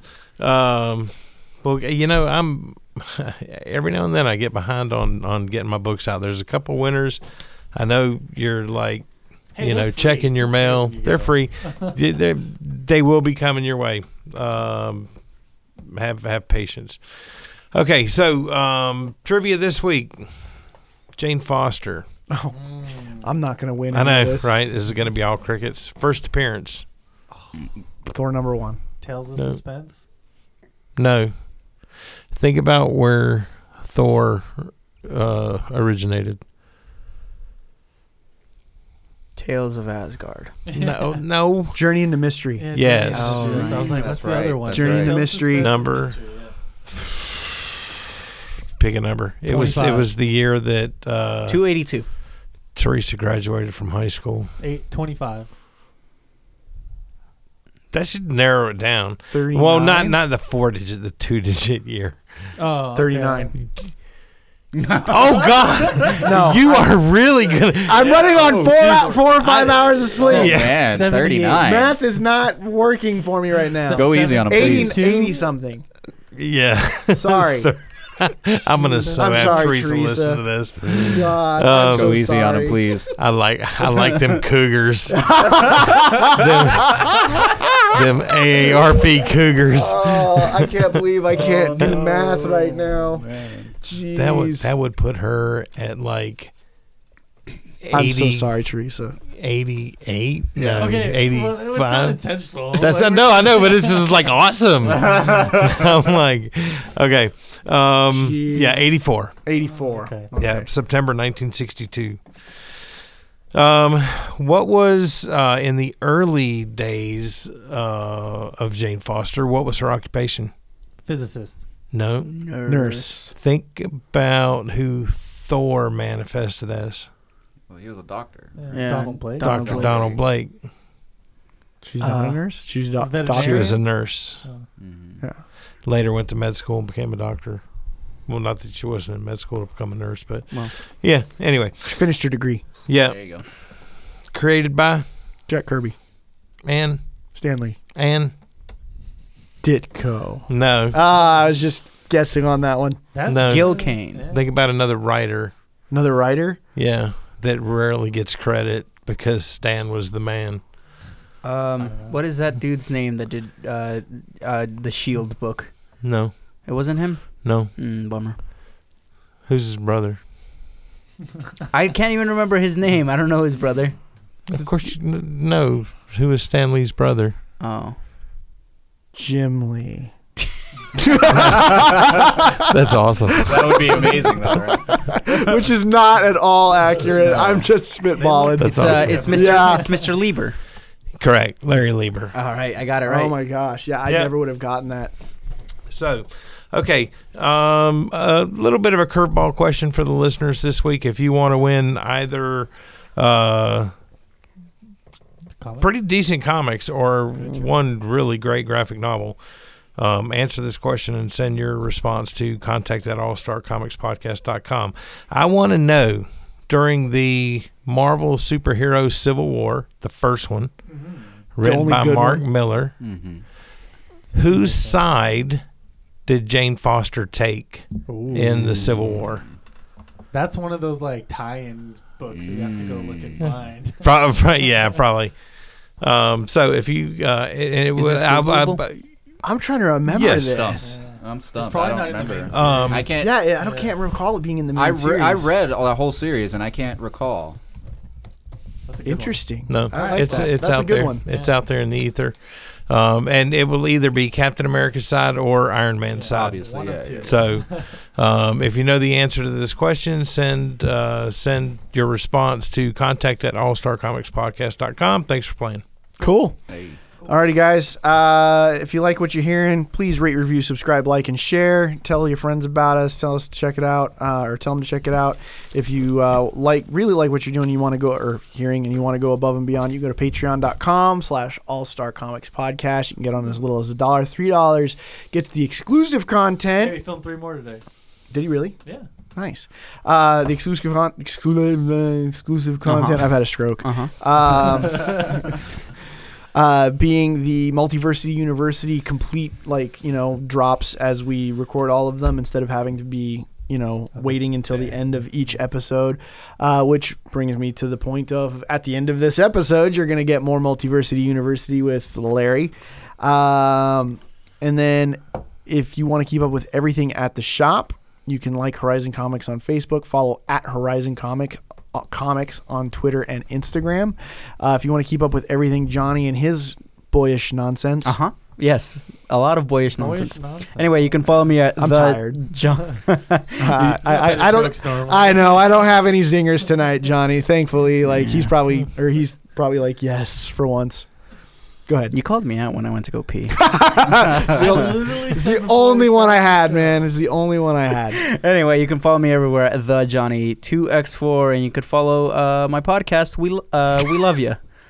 We just did episode 2. Podcats? Yeah, you can visit podcat.org for all the podcasts that are coming up.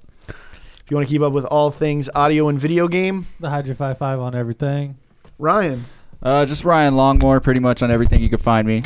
I don't know what I just did. I'm sorry. Just dropped the pen somehow. You're fine. You're fine.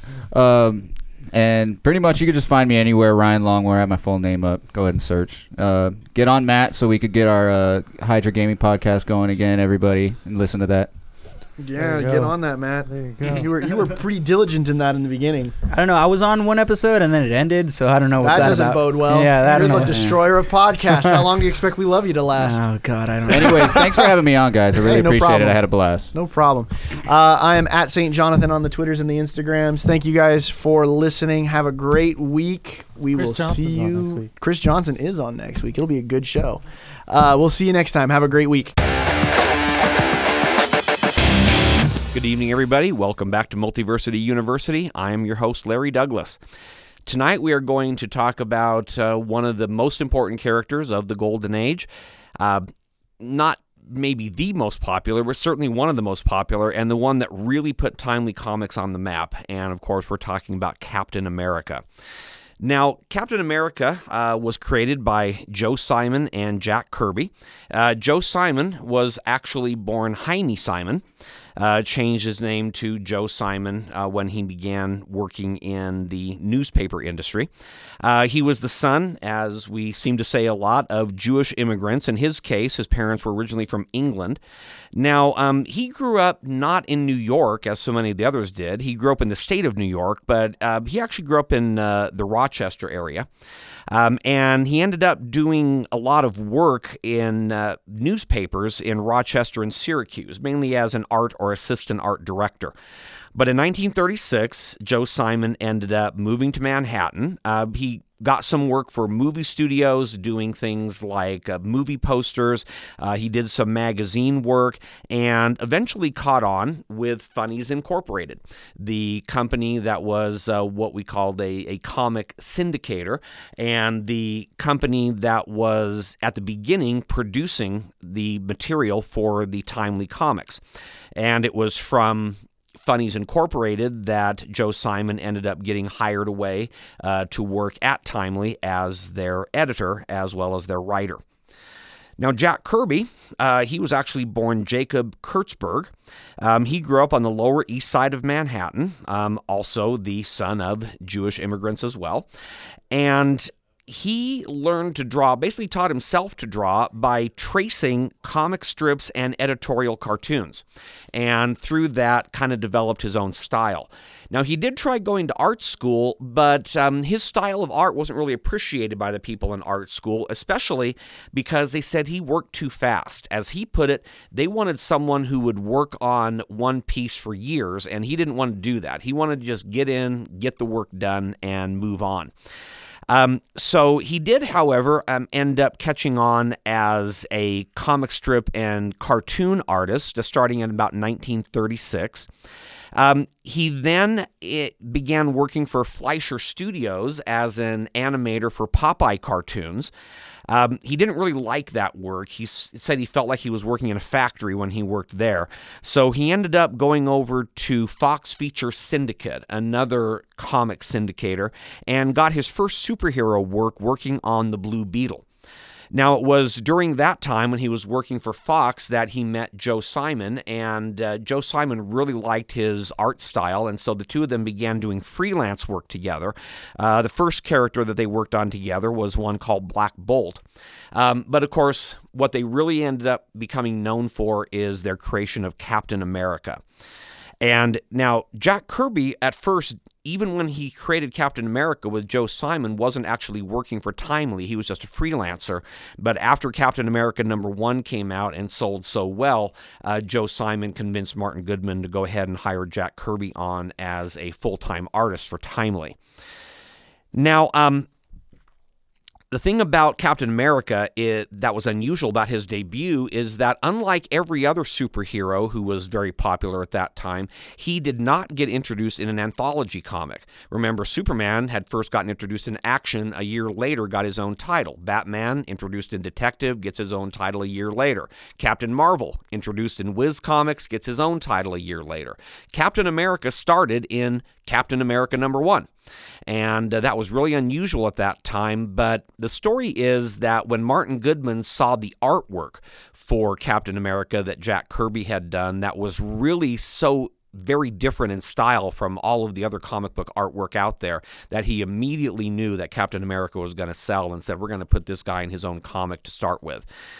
And, of course, he did. The first issue of Captain America sold about 1 million copies, and then each of the issues after that sold just a little bit over that. So that was the first really super popular character by Timely, and that was what made Timely a big name in comics. Up until then, Timely was just another company that was putting out comics that were, relatively popular, but didn't rise to the level of something like a DC with Superman, Batman, or Fawcett with Captain Marvel Adventures. Now, one of the interesting things about Captain America #1 is that the cover shows Captain America punching Hitler. Maybe not so unusual for World War II, but you have to remember that Captain America came out nearly a year before America actually had entered World War II. But Joe Simon and Jack Kirby, as a couple of nice Jewish boys, weren't too thrilled with Hitler, and so they had no problem with having Captain America punch him. And then in issue #2, he wasn't depicted as punching Hitler on the cover of the issue, but as almost punching Hitler. He was just ready to land the punch. So they made their point. Not every issue showed him punching Hitler on the cover, but frequently they did. Now, that first issue basically started the story that we all know. It might be a little bit different from what we know today, but pretty much the same. Steve Rogers was this frail person who could not get into the military. He was classified as 4F, and then he drank something that wasn't described in that first issue as the super soldier formula. It was simply described as a strange seething liquid. And it is this strange seething liquid that made him really strong and basically made him Captain America at that point. Now, unfortunately, in that first issue, we also find out that saboteurs ended up killing the inventor of the strange seething liquid and destroying all of his notes, so nobody else knew how to make it, so there could never be another Captain America. He would be the only one. However, the government ended up getting Steve Rogers to join the Army disguised as an Army private. He was really kind of undercover. And it was there in Camp Lee that he met Bucky Barnes, who was the Camp Lee mascot, teenage mascot. And so he had his required teenage sidekick, as so many of the other superheroes did. Also in that first issue, Captain America's shield was actually triangular. It was then in the second one that they decided to make it round, and of course that would allow Stan Lee in issue #3 to end up coming up with that whole ricochet move that he invented.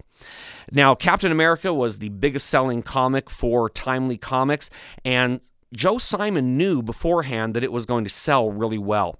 So he made a deal with Martin Goodman that he and Jack Kirby would share 25% of the profits from Captain America. And this ended up becoming a kind of a bone of contention because Simon and Kirby began to feel that Martin Goodman was cheating them, and fact is he probably was. So they actually only end up writing Captain America through issue #10 and then ended up leaving the company at that point. But Captain America continued to sell, now with Stan Lee and actually writing it, as well as with other people that he brought in, and ended up, as I said, making Timely one of the more popular companies of the Golden Age, and definitely their biggest seller. And of course, as with so many of the other characters we've talked about, a character that we still have with us today and still continues to be one of Marvel's most popular characters. So thank you for joining us, and please join us next time as we discuss the creation of another extremely important character of 1941, Wonder Woman.